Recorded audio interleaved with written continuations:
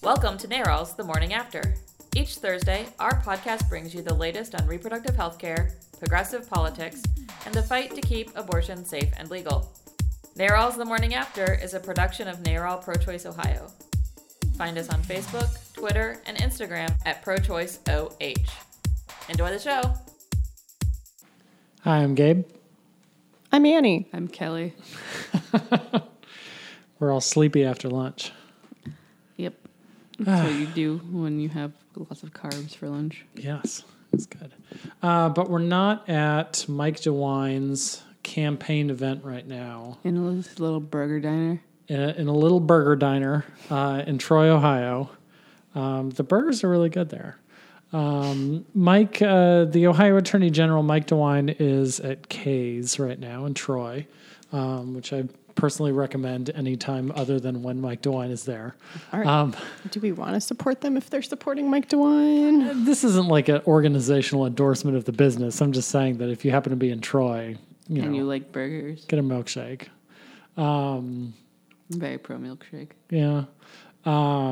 It's right down the street. I know why they're there. It's right down the street from my hometown church that I used to go to when I was a kid, which unfortunately is like the head of the county's Right to Life chapter. So up and down I-75 is normally where all the Republican candidates, George Bush used to come into town and fly into Cincinnati and then drive up to Lima, and he would stop in Troy on the way. And that was their strip of campaign events. So DeWine is trying that in a desperate attempt to get some attention, and he's dragging along Rick Santorum. Ew. Yeah. Santorum. Don't recommend Santorum. Well, if you clean properly beforehand, it's not supposed to be an issue.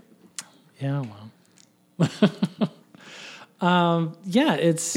It's Mike DeWine has a really horrific record, a career history built on destroying reproductive rights here in Ohio. It's kind of his thing. Yes. And so he wants to be the next governor. He wants to take over where Kasich is going to be forced to leave off when Kasich leaves office. Do you think he would be more or less conservative than Kasich regarding like abortion laws? I think DeWine would be worse than Kasich, which Kasich does try to present himself as a moderate, and I don't even know if DeWine would bother. That's I think a very accurate assessment. Yeah, it's that, and yes, that's horrific. DeWine he's one of these elected officials who's gone out of his way to really attempt to, to harm women. He spearheaded an entire investigation against Planned Parenthood that literally discovered nothing. And when he started it, we came out and very publicly said, hey, listen, you can investigate all you want, but you're not going to find anything. There's nothing to find. Yeah. They follow all state and federal laws. They're a terrific provider of health care to women. They get regularly inspected by the State Department of Health, by the state, tax agencies, the federal, the IRS looks at their books. They're not doing anything wrong. But here he insisted on an entire campaign against Planned Parenthood. That's the sort of thing where he did that because he chose to, not because there was some legitimate need where the taxpayers, had to find out whatever something was he was expecting to find. Sure. Mm. He's not a good guy. No. And he wants to run for governor, and he thinks that bringing Rick Santorum along is going to... Does anybody like Rick Santorum? I mean, he didn't exactly win the nomination. Right. He didn't against... I don't think he did very well at all, actually. Well, I feel like he was the last guy hanging in against Romney. Maybe. I don't know. He's got such a long, unsettling face. Yes. Yeah. He probably appeals to some sort of like socially conservative fringe folks. Yeah. Maybe. Like Mike Huckabee. Right. Yeah. I think between Huckabee and Santorum, I would pick Huckabee because he amuses me on Twitter sometimes. There's a low standard. Yeah. I don't know. I feel like in a post Dan Savage podcast world, which I think he's still making episodes, but I think Santorum is now the more amusing one because Oh, sure. That's fair. look what they did. Look what they did. Yeah. If you don't know what we're talking about, Google it. Just Google Santorum. Yes.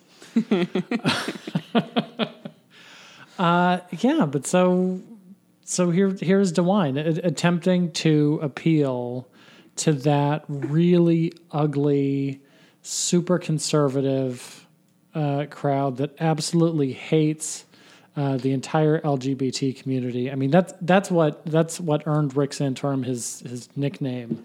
Yeah. Was in 2003 an His interview. nickname that is actually his name. Yeah. An interview where he compared gay people to dogs. That's where, that's what inspired Dan Savage to do what he did.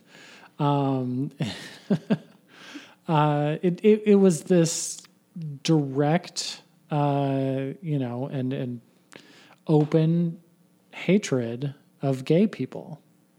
And that's what Mike DeWine is trying to attach to his name now. Now he also hates underage immigrants who are seeking abortion. Yes. So there's this immigrant in Texas, right? Yes. Who is 17 and is attempting to get an abortion. Yep. And She's known as Jane Doe. We Yes. don't know her name. And the way immigrant healthcare works in this country is you have to, the United States is responsible for acquiring healthcare for these refugees.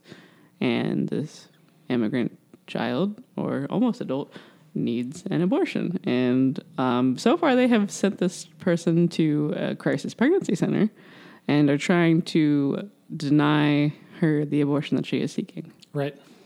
And Mike DeWine's, what is his role in this exactly? I mean, other than no, don't do it, or not allowing her to do it. That's pretty much it. Oh, okay. Yeah.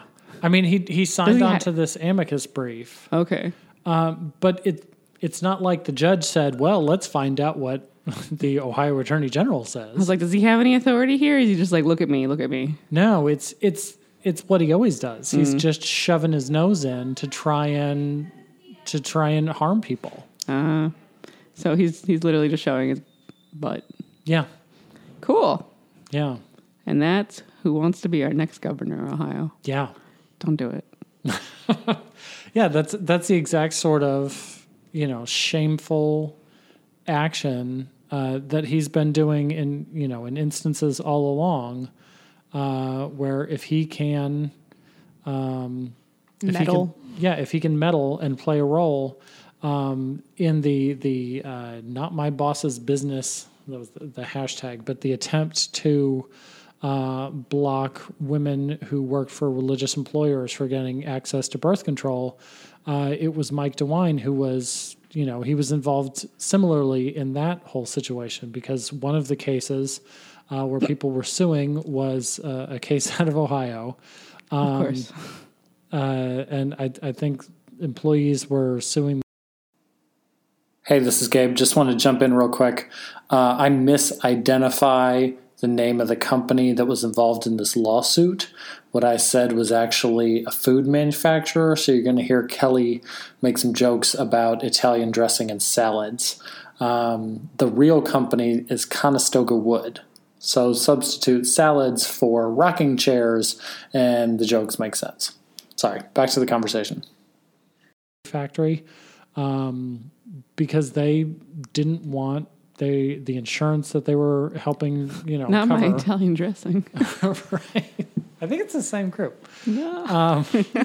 But they didn't want their employees getting access to birth control coverage for Lord knows why, and DeWine was supportive of that. The Attorney General, he should be standing up for taxpayers. He should be supporting, the working people. But no. More babies. Infinite babies. Right. 1 million babies. Well, it's good for the business then, because they'll have to feed all those babies more salads. You can have salads without dressing. I guess But so. what kind of salad is that? Right.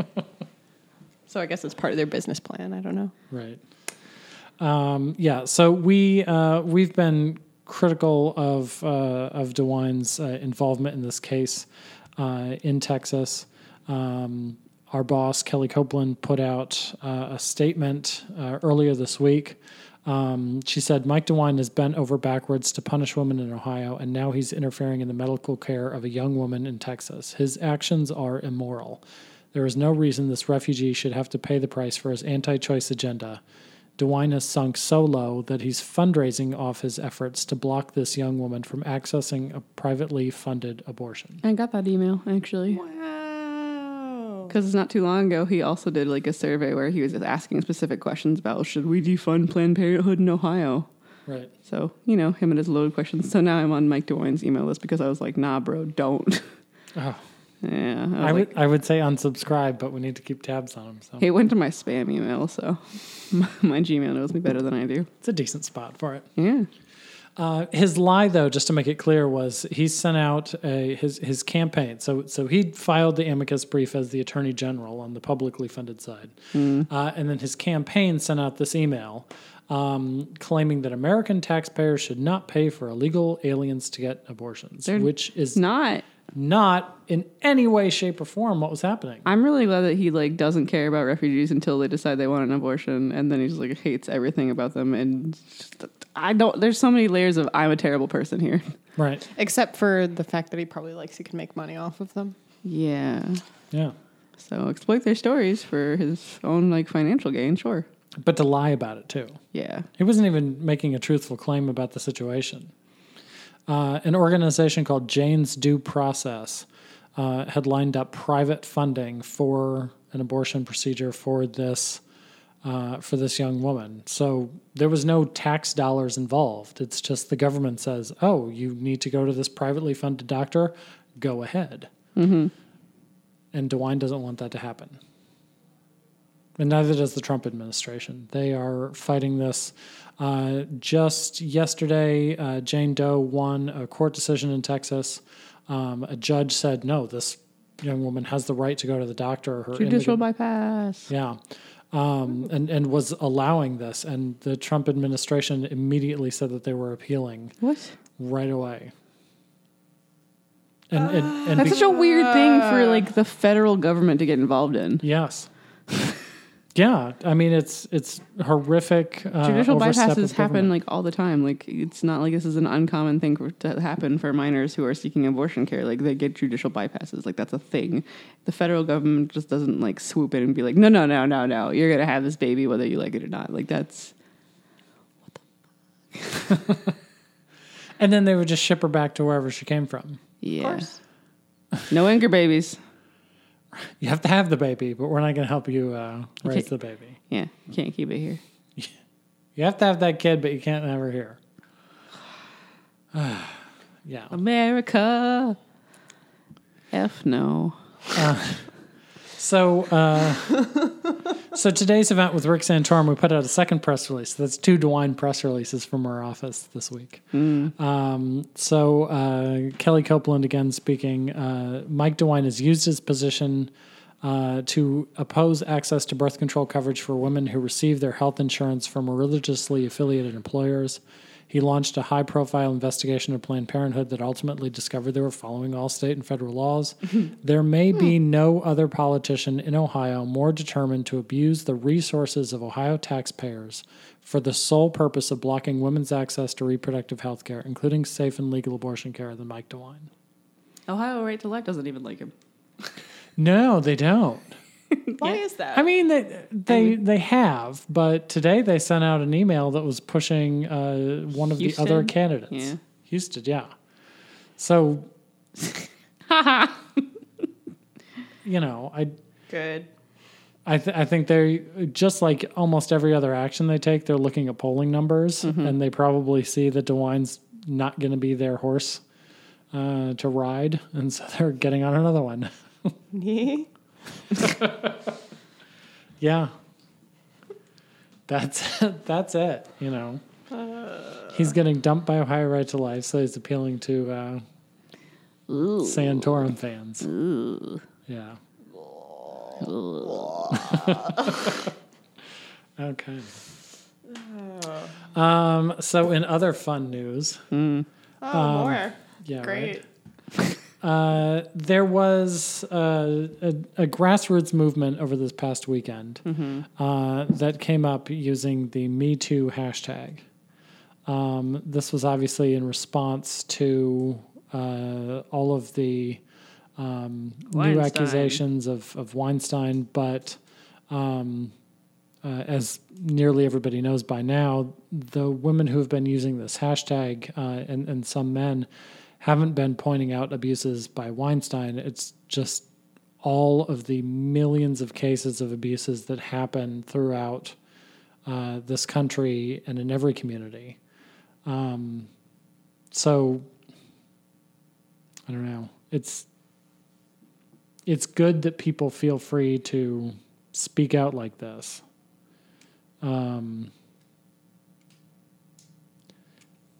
But, we need to figure out a way of turning this new raised understanding of the significance of how big of a problem this is with something productive moving forward. Well, yeah, I think some of the criticisms of the campaign are like, I have a friend who's got really severe PTSD, and I also have PTSD.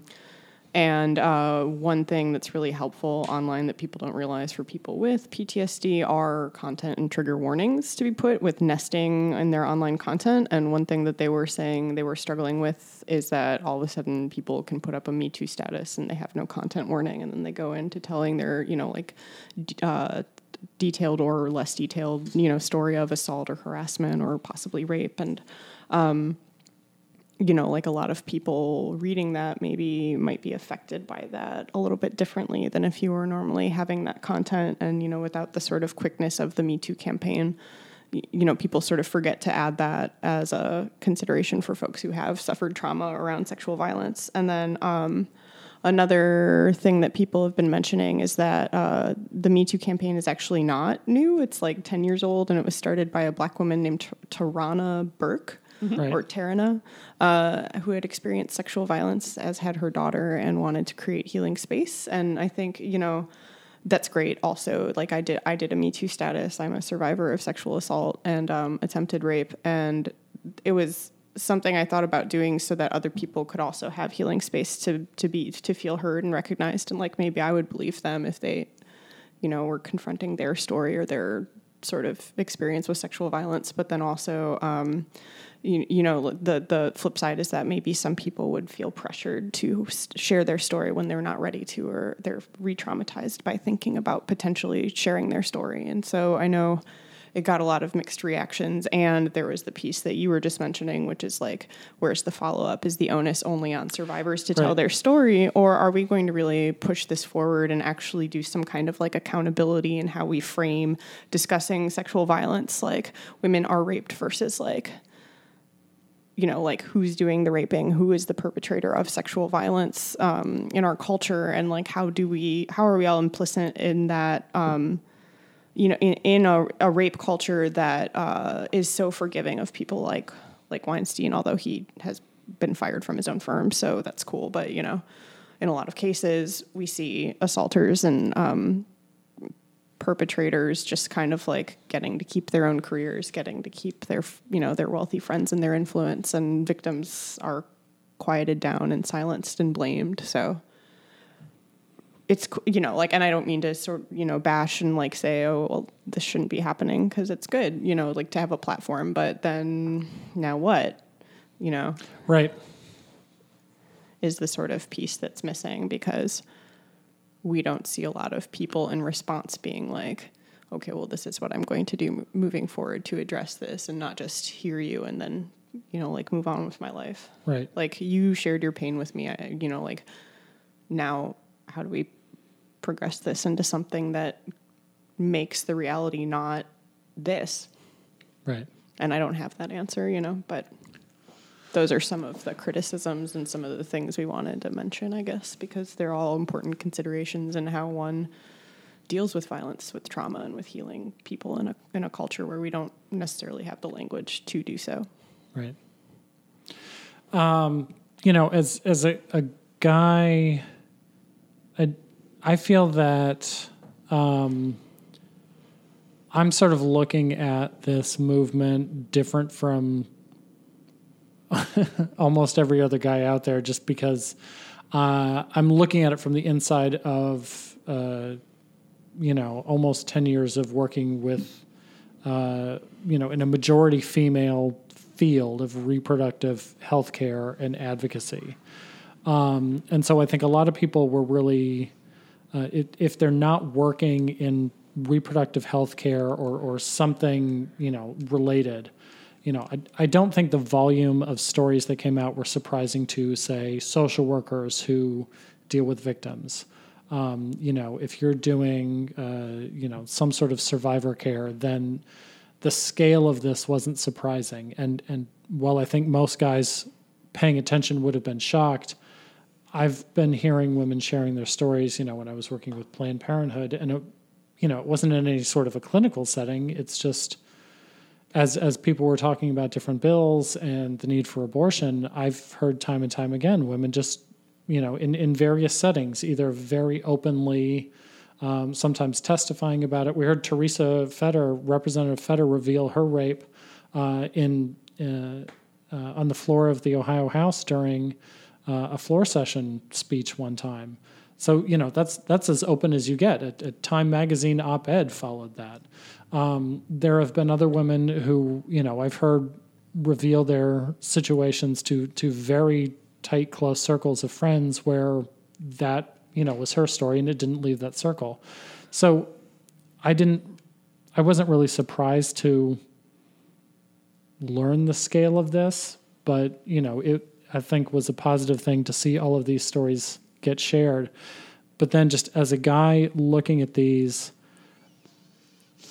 I think if guys are paying attention, it does make them look back at their own past, and I don't think any guy is perfect. So myself was thinking, oh, geez, when I was, in the 10th grade, I, said something to, some girl and it came across as really slimy and, no guy is. What did you say? I don't even But you just think about, geez, even things that aren't really that serious, you look back at your own behavior. And I think there's going to be many men out there looking back and realizing much more serious things about what they've done. And here's hoping. Yeah. I don't know if I hold the bar that high. Yeah. Forced introspection. And then what, and then you move on because it doesn't matter because we don't I hold you accountable. I was a real jerk in 10th grade, but at 26, I was great. No, I was not specifically calling you out. Yeah. But I imagine there are some people who are like, I'm great today. I am way different than I was when I was 16. Thank God I had those learning experiences. And they are not any different. I think there are some guys that are going to look back at their past and then change their behavior based on these realizations. God willing. Yes.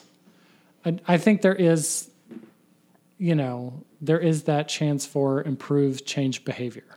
Because that has to be at a minimum a significant byproduct of this. Maybe the main goal is just to let women have this outlet. But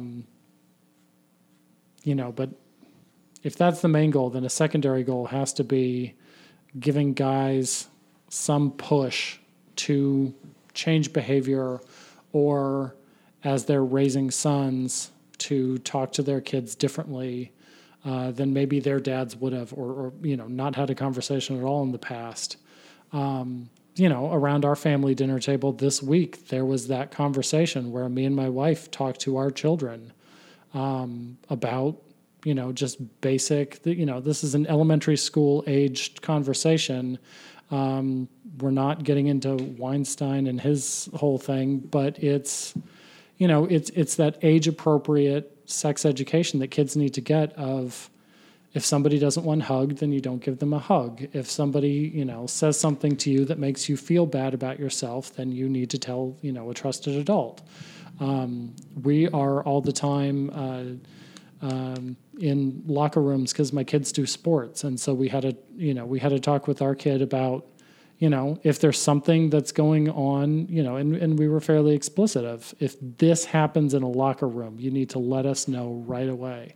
And so I think if those sort of conversations happen more often because of this campaign, and if they happen because guys are like, oh, geez, this all makes me feel bad, and I even remember how maybe I was just, kind of a creep in the past, then I think there is positive potential for it. I don't know. That's my 2 cents. It's more like a nickel. Yeah, well. There you go. I don't know. I think it, it makes people uncomfortable, and it's designed to. Mm-hmm.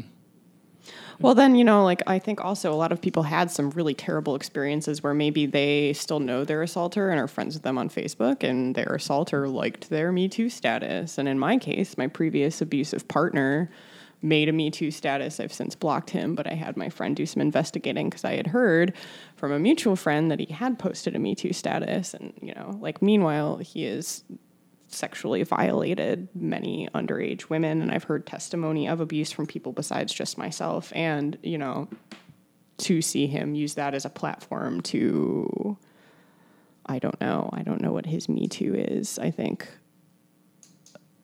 he took a movement that he felt icky about and made it about him to justify something to himself, and that kind of ruined the the positive effect for me of the whole campaign, the story. So I think there should be more conversations, now that we've sort of enabled more of a vocabulary around sort of dispensing with silence around our stories. But I would really also like to be able to think, in the future that there's some system of social accountability, because I have all these mutual friends with this person still, and nobody calls him out on anything, and he's a notorious sleazy person. And unless you are calling out the people in your circles who are problematic, or who people have told you their personal stories about that have, involved some sort of sexual violence or coercion or discomfort, the music scene in Cleveland and Toledo, full of rapey dudes, and nobody holds them accountable. So it's okay, well, yes, on the one hand, for sure, positives can include enabling conversations for raising boys and making them conscious and aware, and having age appropriate consent talks is awesome. But then also now what are we doing about these adult predators who are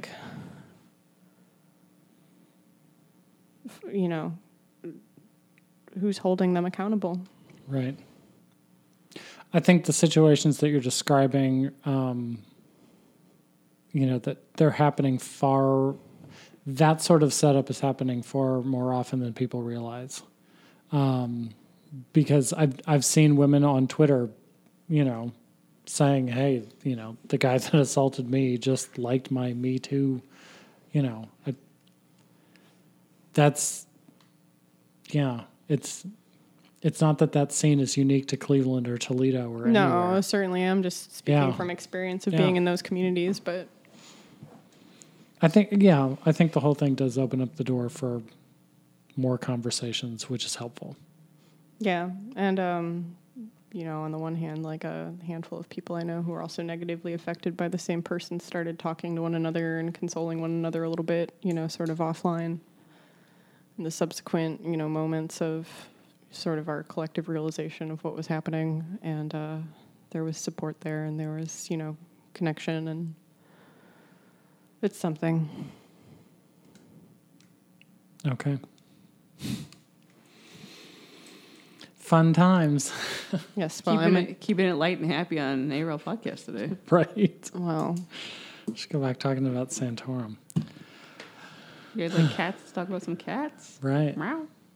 So changing topics. There's an escort training coming up. Kelley, you're going to be leading that. You want to talk about? Yeah. Yes, I am. What's an escort training? Escort training. So on clinic days, there are often anti-choice protesters. This is true for both abortion clinics in town, be it Planned Parenthood or Founders Women's Health Center. There are protesters outside of most abortion clinics in Ohio at this point. So patients need to get to the door, and we try to have that happen without having. Basically, we want to have a pro-choice friendly face to get them to the door, so they have like somebody to help them and they don't have to deal with protesters. So tonight or soon, at least once a month, we're going to be doing escort training to train people how to do that job. It's a volunteer position. You don't get paid to do it. So you spend your Saturdays sometimes getting up at like 7:30 in the morning to go hang out and get screamed at by protesters just to make sure the patients can access their healthcare. Which it's a very valuable volunteer task that gets done. Well, in a lot of places, especially around Ohio, like the sheer number of protesters versus the size of the clinic, like in Toledo, for example, they're absolutely a necessity because there's no buffer in between the small parking lot, the sidewalk, the street, and the clinic. Mm-hmm. In Toledo, this past Saturday, a lot of volunteers that I work with in the Toledo area who run their own escort program now, had to coordinate another counter protest to the 40 Days for Life mass, where they had like a swarm of bishops and priests and hundreds of people do a mass outside the clinic, and there's literally no buffer. Unfortunately, I don't think they did it while there were still patients. I think they'd all left for the day. Yeah. But, they, even during the day with people there, they'll go and they'll bang on the windows. And so I think they just go to make sure that nothing happens to the clinic meanwhile. And those escorts are probably trained in a very similar way to what you'll be doing, which is, how to sort of not engage really intense hostility. Yep. Yeah. Toledo's got a much worse situation for now than Columbus does. Yeah, escorts are basically there to like protect the clinic, protect the patients, and be a friendly face for people who are seeking care. Right. Being an escort, it sort of opens the doors for a lot of people to other forms of reproductive rights activism. Mm-hmm. Like me. Yeah. We've had a lot of interns who have been volunteer escorts, patient escorts in the past. Or maybe, they've done an internship and even after the internship is over, want to continue some form of, service, and this is a great way to do that. It's also a terrific way to allow either elected officials or not grassroots, but the grass tops individuals to sort of experience that environment. I know the chief of staff of the Senate Democratic Caucus came out, and he was a patient escort one day just to learn about it. I think if you asked him, he was there to help. But it was really beneficial for us as an organization that lobbies to have him have that experience, so that as we're talking to legislators about what goes on at clinics and what that situation is like, he can provide them with that firsthand knowledge that he gained, not through us, but through his own eyes and ears. Yeah, it's nice to be believed when we're talking about clinic harassment. Yes. To have somebody be like, no, for real, right. It's happening. Yeah, and being a patient escort is a terrific way to do that. So this escort training, it's actually later today that you're leading, but this is for people who have already sort of entered the training system. This is not an open to the public training. Nope, and we will probably never have one that is open to the public. Sure. But if people want to learn about the process of how to they can email me into this. Yes, they can email me, Kelley, KELLEYF @prochoiceohio.org. You're not just because you email me doesn't mean that you're going to get to be a patient escort. Like, we vet our volunteers, we background check our volunteers. Like, we're gonna snoop because we don't want people who aren't on our side being volunteer escorts. Right. And I'm not sorry about that.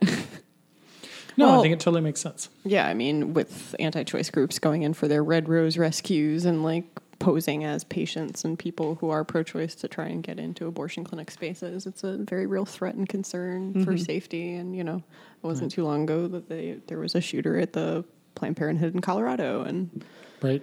you know, we're on the sort of more paranoid side because of that, I think. The Red Rose rescue thing that you mentioned. That's hard to say.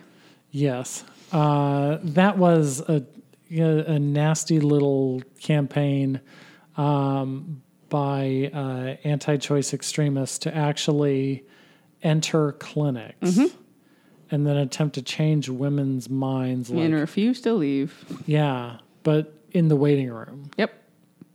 So, you know. Which is terrifying. Yeah. If people are out on the street with their signs, we know that, you know, out on the street, you have First Amendment rights and you want to hold your sign and you want to pray and whatever. We can't stop you. But when you enter the door of a facility and you sit in the waiting room and attempt to change women's minds, you've literally You've broken the law. You've crossed a couple lines. Metaphorically and literally. Yes. And so they then were properly arrested and charged with trespassing for what they were doing there. And so that's the sort of situation where, you know, clinic safety and patient safety is first and foremost. And that's the sort of setup that, you know, obviously looking to prevent. Yes. Right. And the training is sort of geared towards taking that into consideration when you're thinking about, you know, being a figurehead in front of a clinic to provide a comfort and safety, you know, how to sort of be alert and more mindful of that as you're volunteering. Sometimes it's really fun, and the anti-choicers will get like pro-woman escort, or they'll basically try to imitate pro-choice clinic escorts. They wear their own vests. Yep. And yeah. Yep. Go home. Go be with your family. Right. Go adopt a baby or something useful.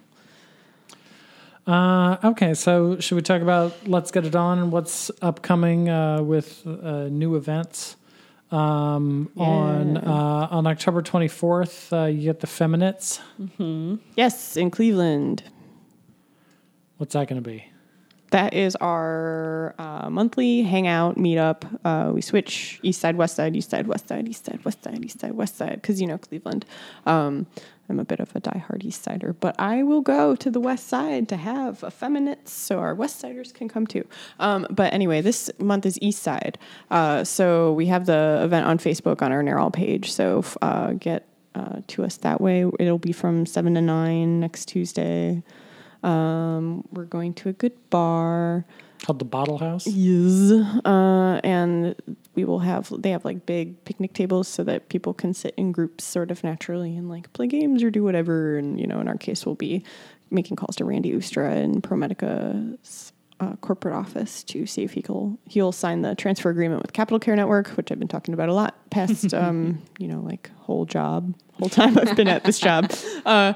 So almost 3 years. And Randy, get together. Yeah. So, and then I have another volunteer who's been like tweeting him like mad this week, which I think is just great. And so you can tweet Randy Ustra and you can tweet ProMedica and ask them to do the same thing.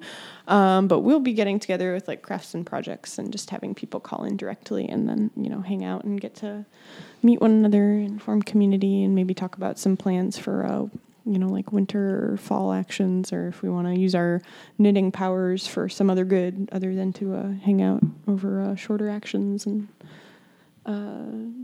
enjoy one another. So anyone can come. You don't have to know how to do any projects. You don't have to work on a project technically, but you're more than welcome to. And this one's, you said west side?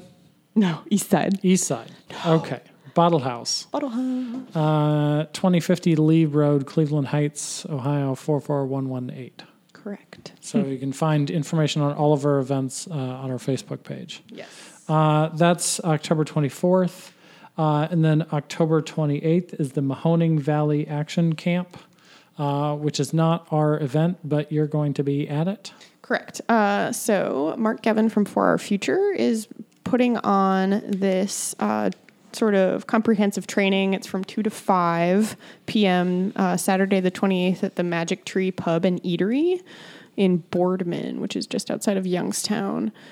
So we're going to be having sort of like a comprehensive, full spectrum of activist actions trainings going on, and then it'll be like a round robin so people can get a short training and then move on and get another short training. So it's a little bit like our row events. So some of the training topics that are going to be covered are voter outreach, letters to the editor, grassroots lobbying, phone banking, and more, depending on who all we can get to help out with trainings. I will be there doing the letters to the editor training. So we're partnering with AFL-CIO and the Ohio Organizing Collaborative and YWCA Warren. So those are all good folks doing good work around Ohio, and I was happy to help out. So if you're in the Mahoning Valley area and you want to know a little bit more about what you can do to get involved, that's like not overwhelming, like a letter to the editor is a 2 to 4 sentence thing that you can send into a newspaper and have a relatively good chance of getting published if it's, concise and, what you're talking about. And so we'll talk to people a little bit about how to do that. About abortion rights or other social issues, and a little bit more about how to recruit people, how to build relationships and build people power. So 2 to 5, Saturday the 28th, Youngstown, or Boardman technically, at Magic Tree Pub and Eatery. 7463 South Avenue, Boardman, Ohio, 44512. And then the last event we have coming up, Halloween, October 31st. You're doing a happy hour at the St. James? Yeah, we are.